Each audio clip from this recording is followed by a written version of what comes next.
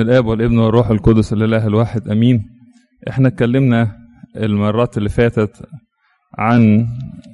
قلنا هنتكلم عن موضوع بعنوان المدارس. فاتكلمنا في اول مدرسة هي مدرسة العواقب، اتكلمنا فيها مرتين.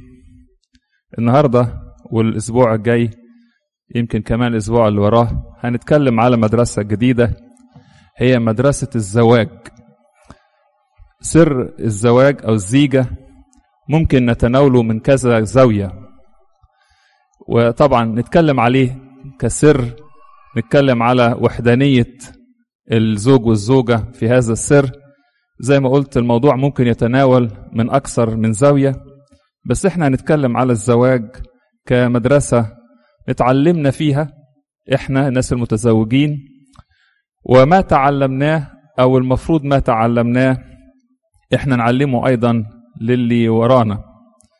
في مدرسة الزواج في ناجحين وفي راسبين أيضا، وفي ناس بتتعلم وفي ناس بتفضل في المدرسة دي طول الوقت ومش بتتعلم منها حاجة خالص. ايه احنا الدروس اللي ممكن نتعلمها من هذه المدرسة، مدرسة الزواج؟ نتكلم على بعض هذه الدروس، مش كل حاجة ولكن على قد ما ربنا يرشدنا يعني. الدرس الأولاني اللي احنا كلنا تعلمناه من هذه المدرسة ان قرار الزواج هو القرار الأخطر في حياة الإنسان. لا يوجد قرار يساويه خالص. حضرتك ممكن تغير أي حاجة في حياتك، ممكن تغير المكان اللي انت عايش فيه، تغير بيت، تغير عربية، تغير اسمك، تغير شكلك، لكن الحاجة الوحيدة اللي ما بتتغيرش هو ان الانسان يدخل في علاقة تنتهي بالزواج. حتى لو الانسان اتجوز النهاردة وطلق بكرة، الحياة ما بتبقاش زي ما هي، الحياة بتتغير للأبد. وانس ان انت او انتي تكمت للموضوع ده، فيبقى القصة خلاص ما بترجعش تاني ابدا، تبقى زي امبارح لو احنا كنا لسه متجوزين النهارده يعني. القرار ده هو الأخطر أيضا، مش بس لأنه ما فيش فيه رجعة، ولكن لأنه هو دعوة وتعهد.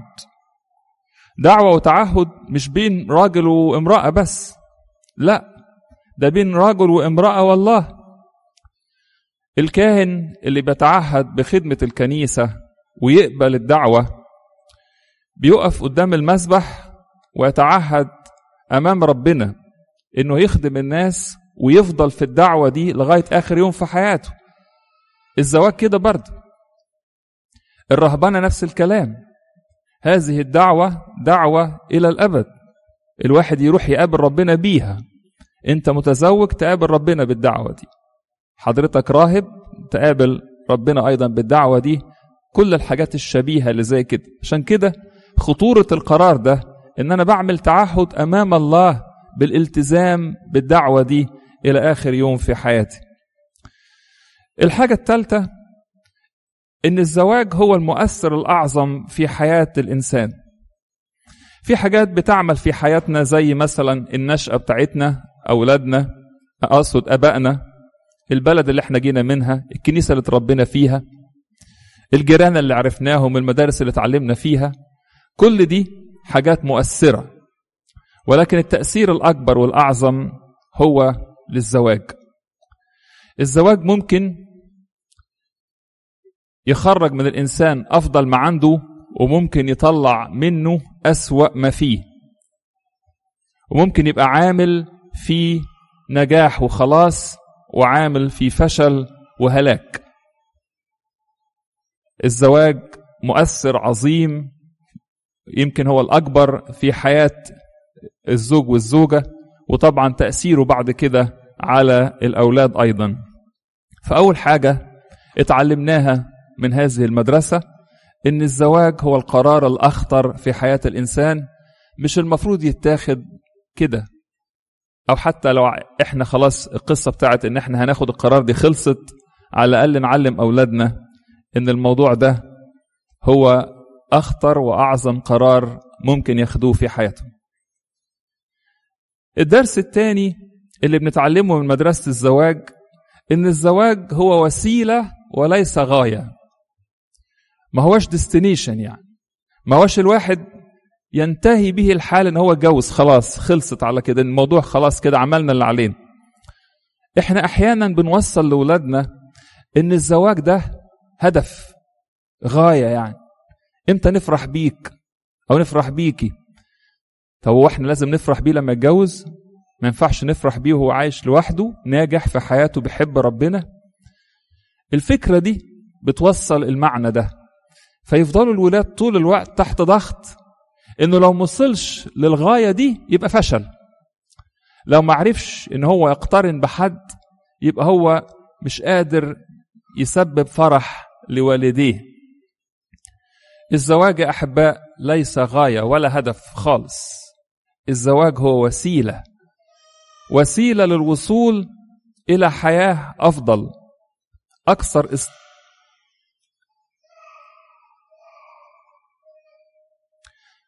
أكثر استقرارا الإنسان فيها يقدر يمجد ربنا من خلال أسرته، زي ما يشوع يقول أما أنا وبيتي فنعبد الرب. لو الوسيلة دي مش هتوصلني إن حياتي تبقى أحسن أكثر استقرارا هستطيع إن أنا أمجد ربنا من خلالها، يبقى الموضوع كله ملوش لازم، مفيش داعي. دي وسيلة مش غاية. أصعب حاجة في الدنيا مش إن الإنسان ما يتجوزش، لا، أصعب حاجة في الدنيا إن الإنسان يتجوز غلط. أقول تاني الحكاية دي وعايزين نقولها لأولادنا ونفضل نسمعها في ودانهم. أصعب حاجة مش إن أنت ما تتجوزش يحصلش حاجة، أصعب حاجة إنك تتجوز غلط وتعيش بقية عمرك بتعاني بسبب إن أنت ما دققتش في هذا الاختيار. الحكاية دي مهمة لأن الناس متخيلة إن الموضوع يبتدي ويخلص بين واحد اتعرف على واحدة واتجوزها فخلاص الموضوع خلص على كده.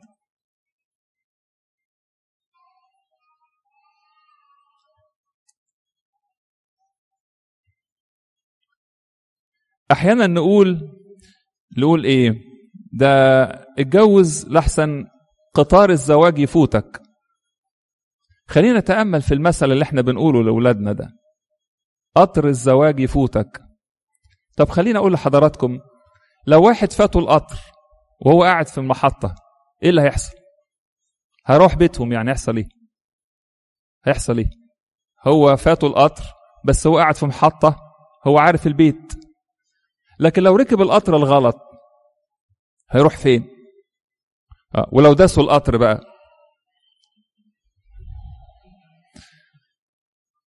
فعلشان كده المثل اللي بنقعد نقوله ده لحسن يفوتك القطر، ما يفوتوا القطر. ايه المشكلة يعني؟ لو ما لقاش القطر الصح اللي يقترن بيه مع حد ويسافر مع البني آدم ده بقية رحلة عمره، أيهما أفضل؟ إنه يقعد في المحطة شوية ويروح، ولا إنه يركب قطر غلط ويلاقي نفسه تاه، ولا ينزل تحت القطر أصلا والقطر ياكله؟ الأمثال دي لازم إحنا نفكر فيها وإحنا بنقولها لأولادنا، عشان إحنا كلنا تعلمنا الدرس ده، إن الزواج يا أحباء هو وسيلة وليس غاية خالص.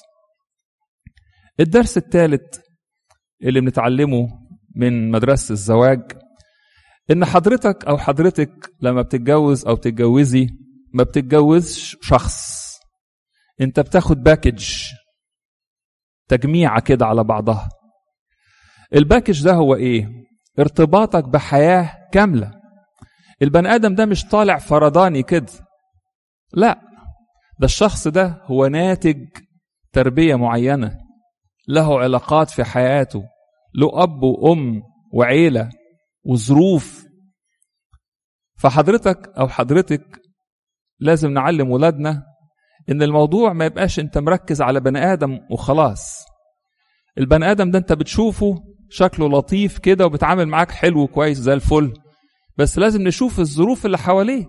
أنت بتقترن بكل الحاجات دي، حياة كاملة. المجموع ده يتضمن إيه؟ أول حاجة الأهل. مفيش حاجة أحباء اسمها أنا أتجوز فلان ماليش دعوة بأهله أو ماليش دعوة بأهلها، مفيش حاجة اسمها كده. حضرتك هتتجوز تبقى عارف ان دول الاهل ودول ظروفهم، ودي طريقة الارتباط بينهم وبين بنتهم او بينهم وبين ابنهم. المفروض ان هو لو الزوج والزوجة اصبحوا جسد واحد، فاصبح الاهل دول هم اهلك، الاب والام دول الحما والحماه اصبحوا هم اب وام ليك انت شخصيا، وامام الله انت مسؤول عن خدمتهم زي ما بتخدم اهلك. فلو حضرتك ما بتحبهمش من الاول خلاص ما تاخدش المجموع ده.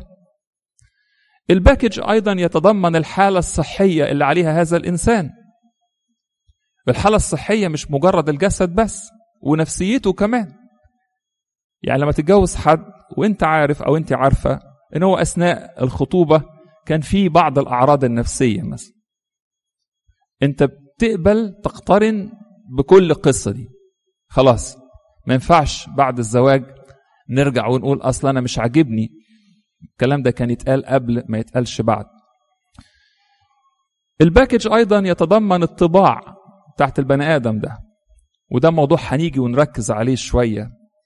الطبع ده شيء صعب بيتغير. صحيح ربنا قادر يغير كل الناس واحنا كلنا بنحاول نتغير، ولكن الطباع دي جزء من الباكج ده، ولازم ندقق جدا الطباع بتاعت البني آدم ده أو الإنسانة دي شكلها عامل إزاي، عشان انت هتاخد كل الكلام ده وتعيش معاه، انت اللي هتشوفه في البيت. المجموع أيضا يتضمن الوضع المالي للبني آدم ده داخل الزواج، عنده ديون أو عنده استحقاقات. كل الكلام ده لازم يبقى في ذهن الشخص اللي هيرتبط، عامل حسابه عليه، ما يبقاش مفاجأة بالنسبة له. الباكج أيضا يتضمن القدرات بتاعت الشخص ده والمحدوديات بتاعته، هو يقدر عليه وما يقدرش على ايه. كل واحد له حد أقصى في حالته وفي إمكانياته. أيضا المجموع يتضمن التزامه الروحي. الإنسان ده التزامه الروحي إزاي؟ الشخص ده علاقته إيه بربنا؟ مش اللي هو بيقوله، لا اللي هو بيعمله.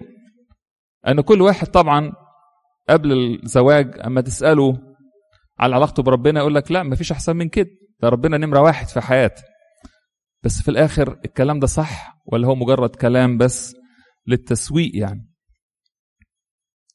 يبقى الدرس الثالث يا أحباء اللي بنتعلمه في مدرسة الزواج إنك بتتجوز باكج، تاخد واحد كده على بعضه، مش مجرد الشخص اللطيف اللي بتقابله في المطعم وانت بتتعرف عليه لمدة ساعة كل أسبوع ولا 2.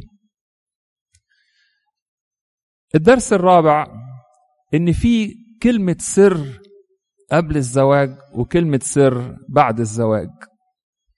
كلمة السر قبل الزواج هي البحث عن التوافق، الcompatibility، وكلمة السر بعد الزواج هي القدرة على التكيف، how I can adapt. أنا هقف في الحتة دي شوية وأشرح يعني إيه الكلام ده. كل اللي بتدور عليه أو المفروض ابنك أو بنتك بيدور عليه قبل الزواج، إحنا متوافقين إزاي، حتة الماتشنج دي. بعد الزواج ولما يجي قبل حد، لما يجي حد يكلم أب كاهن، فأبونا بيقول له خد بالك دور أنتم متوافقين إزاي، طباعكم قريبة إزاي، أهدافكم في الحياة عاملة إزاي. بعد الزواج ما ينفعش نتكلم على الكومباتيبيليتي anymore، ما ينفعش نتكلم على الماتشنج بقى، لا it's too late. فلما يجي الشخص ده بعد الزواج ويقول لأبونا أنا بعاني، أبونا يقول له إيه؟ معلش حبيب حاول تتعايش، انت خلاص اتجوزت. احنا احيانا نعمل العكس ازاي؟ الوقت اللي بندور فيه على ان احنا نشوف متوافقين ولا لا، ندور على التكيف. يعني حاول أدبت ليه؟ لو انت خاطب حد او انت خاطب حد او حد خاطبك، اتعايش ليه؟ لو مش عاجبني. طبعا كان في فكر سائد كتير قوي ولغايه دلوقتي حاصل، ان هو بس المهم يتجوزوا وبعد ما يتجوزوا هياخدوا على بعض. احنا عارفين طبعا من مدرسة الزواج ان الفكرة دي فكرة ما هياش حقيقية. لو احنا مش متوافقين كل واحد يروح لحال، ببساطة كده. فسخ 100 خطوبة أحسن من إتمام جواز فاشل. إن شاء الله الواحد ده يخطب 100 مرة. إحنا في فترة الخطوبة الناس بتدور إزاي يتعايش، هو طبع وحش بس يعني إن شاء الله كله يبقى كويس. هو الطريقة أنا ما بحبهاش بس بإذن الله هتعدي.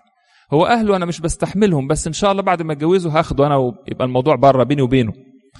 كل ده أنا بدور على كلمة السر غلط. بدل ما أدور على التوافق بدور على التعايش. وبعد الجواز يبتدي الناس تتفرج وتدور على التوافق. أصل إحنا مش متوافقين. ستوليت. معلش مفاجأة. ستوليت. بعد الجواز مفيش غير كلمة واحدة بس. تتعايش. حضرتك خدت قرار والقرار ده تعهد. تخيل واحد كاهن وانتوا حكموا. الكاهن ده قبل الكهنوت فيعني في حاجات كده مش عجباه مش مريحاه في الخدمة فقال يعني هتعايش. لا حبيبي تتعايش ازاي؟ وبعدين بعد الكهنوت فجي يقول للناس الحقيقة أنا حاسس إن الموضوع ده ما كانش دعوتي. يعني إيه؟ تروح فين؟ أنت عملت ندر أمام ربنا تروح بيه فين؟ الجواز كده برضه. عشان كده أحباء تبديل كلمة السر هو موضوع فشل.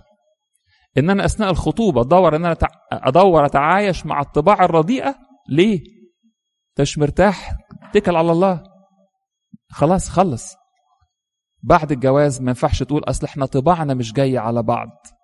ده كلام ملوش معنى خلاص. ستوليت. بقى أصبح في أبعاد كتيرة جدا. الموضوع ما انت اشتريت بدلة وبعد ما اشتريتها طلعت مش مقاسك فهترجعها أو هتركنها في الدولاب. انت عملت تعهد. الكلام بتاع ان انا يعني اصل كان فلان هو الأقرب اصل كان يا ريتني اتجوزت علان. كل الكلام ده عبارة عن فانتسي. كلام مش هيوصل الإنسان غير للشعور بس بالمرارة والندم وفي الآخر لا هيقدم ولا هيأخر. الدرس الخامس هو عبارة عن درس من 3 نقط. هو أسس الاختيار السليم. الدرس الخامس أسس الاختيار السليم. أول بند فيه أول بند وانت بتختار ابعد عن القمار بتاع هيتغير بعد الجواز. ده قمار. طب افرض ما اتغيرش تبقى انت عملت ايه؟ بأول حاجة اللي هتشوفه هو اللي هتعيش معاه. لو انت مش عايزه مش عاجبك خلاص امشي. فأول حاجة عشان نختار صح او نقول لأولادنا بقى عشان احنا خلاص الموضوع بالنسبة لنا انتهى يعني نقول لأولادنا كده مفيش حاجة اسمها هيتغير بعد الجواز. ممكن بس لو ما اتغيرش تبقى انت عملت ايه كده؟ انت قرنت حياتك بحد انت مش عايزه.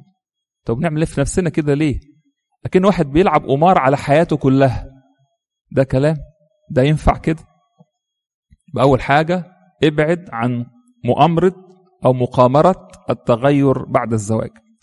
الحاجة الثانية إن أسس الاختيار السليم مش بس تركيزك على الشخص اللي هتقترن بيه، على تركيزي على شخصك أنت. لو أنت كشخص غير مؤهل غير مستعد للزواج هتعمل إيه؟ اختياراتك هتبقى عاملة إزاي؟ اختياراتك هتبقى على نفس المستوى. عشان كده لما نحب نساعد ولادنا في اختيار حد شريك حياة نعلمه هو الأول يبقى إنسان مناسب.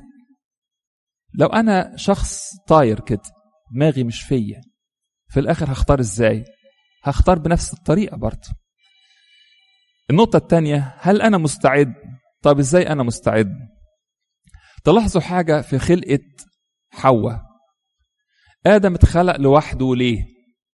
حضراتكم فكروا معايا كده. فكرة إن ربنا هيكتشف إن آدم محتاج واحدة الكلام ده مش صحيح. ربنا ما بيكتشفش حاجة. طب ربنا لما خلق كل الحيوانات خلقها إزاي؟ ذكر وأنثى. يعني ربنا عارف إن آدم هيحتاج حواء مش اكتشاف. طب ليه ربنا خلق آدم لوحده؟ عشان آدم لازم يتعلم حاجة قبل ما يقترن بواحدة. لازم هو يبقى مستعد. فربنا قبل ما يخلق له حواء قال له الوصية. قال له خد بالك كل وما تاكلش. والحاجة التانية ربنا قال له اشتغل في الجنة، ولما يبقى عندك سؤال بتعالى اسألني. زي ما يكون ربنا بيأهله.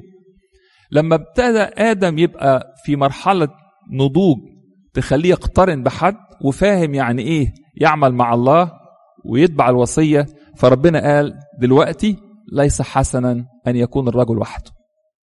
لكن لما ربنا خلقه لوحده كان هو ده حسنا، لأنه لسه في حاجات محتاج يكتسبها، في مهارات المفروض يتعلمها. يبقى عشان أختار صح لازم يبقى أنا نفسي مستعد. أول حاجة عندي نضوج روحي يخليني إن أنا أقدر إن أنا أقترن بحد. النضوج الروحي يعني أنا أعرف ربنا، أعرف الوصية بتاعت ربنا. واحد ما يعرفش وصية ربنا لسه إن شاء الله يبقى عنده 40 سنة لسه مش مؤهل يتجوز. التأهيل للزواج مش معناها إن هو أصبح في سن الزواج. في ناس كبيرة في السن ولكن روحها لسه ما نضجت ونفسيته لسه ما نضجتش. الحاجة التانية فكرة الاستقرار النفسي، الطلوع والنزول في القرارات والتعلق بالأشياء وتركها. دي نفسية الطفل. الطفل اديله لعبة يجري وراها ينبسط أو يمسك فيها، وبعدين خلاص هو ده أنا لقيت الحاجة اللي أنا عايزها. بعدين بساعة اديله لعبة تاني يحصل إيه؟ هيرمي الأولانية يمسك التاني. في بني آدمين عايشين كده، هو راجل كبير أو هي ست كبير بس بنتعامل بنفس الطريقة دي. أنا بجري ورا حاجة تعجبني أمسك فيها وخلاص وبعد شوية أغيرها. الاستقرار النفسي ده عامل بيقول الإنسان ده مستعد يقترن بحد ولا لا. الحاجة الثالثة الإنسان يبقى مستعد لما يبقى حر. يعني إيه حر؟ هو هنا في عبيد؟ في. الإنسان المستعبد لأي شيء الحقيقة صعب إن هو يؤتمن على أسرة. في حاجة اسمها أحباء الانجذاب بالأهواء. صحيح كلنا عندنا ضعف، لكن في فرق ما بين ضعف وأنا بكافح وبين حاجة أنا مستعبد بيها.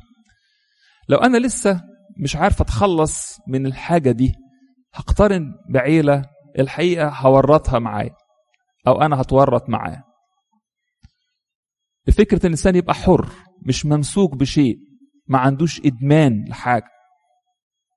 قد إيه صعب إن واحدة تقترن بحد أو واحد يقترن بواحدة وفي إدمان موجود من قبل الزواج، هعيش بيه وهخش في حياة الإدمان دي، ويا ترى هيطلع منها أو هتطلع منها ولا لا. مشكلة. الحاجة الرابعة في الاستعداد للزواج بالنسبة للشخص القدرة على الانفصال عشان أستطيع الاقتران. يعني الكتاب يقول إيه؟ يترك الرجل أباه وأمه ويلتصق بزوجته، والمرأة تسمع الوصية بتقول لها كده انسي شعبك وبيت أبيك. الإنسان عشان يقدر يبقى قادر على أنه يقترن بحد لازم يعرف ينفصل عن ما هو قديمه. مفيش حاجة تقول أن الإنسان ما يبقاش منتمي لأهله أو بيحب والديه أو بيحب أصحابه، مفيش غلط. لكن هل أقدر أطلع من ده وأقترن بالزوج أو الزوجة ويبقى هو ده الأولوية في حياتي ولا لأ؟ سؤال كل واحد المفروض يسأله لنفسه. وأرجع أقول تاني نعلم الكلام ده لأولادنا. أحيانا الإنسان ما يعرفش ينفصل خالص، هو طول الوقت مقترن بما قبل الزواج. علاقته بوالديه علاقة مرضية أو علاقتها بوالديها علاقة مرضية، بياخدوا لها قرارات كل يوم. أو علاقته بأصحابه، في واحد يتجوز تلاقي مراته إن الراجل ده البيت بتاعها بقى عبارة عن مكان للصحبة. ده في بيت دلوقتي في حاجة اسمها خصوصية. لا، احنا ده الناس دول زي اخواتي زي اخواتك. ده كنت قبل ما تتجوز، بعد ما تتجوز المفروض يترتب بطريقة تانية. فدي واحدة من الحاجات اللي بتقول الإنسان ده مستعد ولا لا، يقدر ينفصل عشان يقترن ولا لا. الحاجة الخامسة من فكرة هل أنا مستعد للزواج ولا لا، القدرة على تقييم التوافق. يقدر يقيم الموضوع احنا شبه بعض ولا لا، ولا هو بس اللي قدامه خلاص. والقدرة على تقييم تضحيات التكيف. الإنسان عشان يتكيف مع حد هيضحي، هيتعب. التكيف ده عملية صعبة جدا.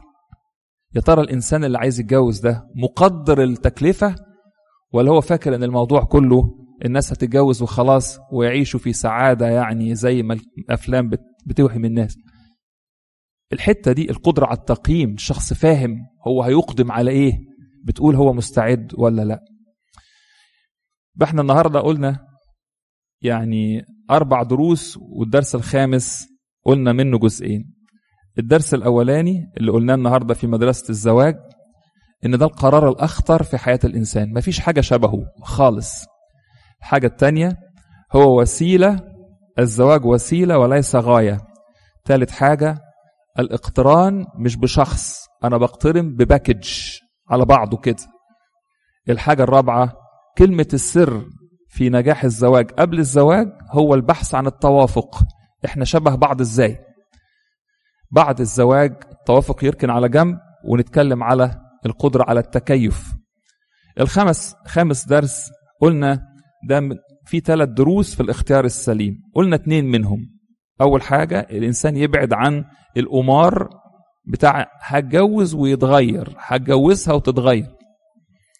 الحاجة التانية عشان أختار حد كويس لازم أكون أنا مستعد. المرة الجاية هنكمل الجزء الثالث ده من الدرس الخامس في الاختيار السليم، فكرة قدرة الشخص على رؤية البني آدم في صورة حقيقية. لما بنيجي نتجوز بنتعرف على بعض، فالصورة دي بتبقى صورة متزينة، حاجة كده يعني شكلها لطيف، لكن الصورة الحقيقية بنشوفها بعد الزواج.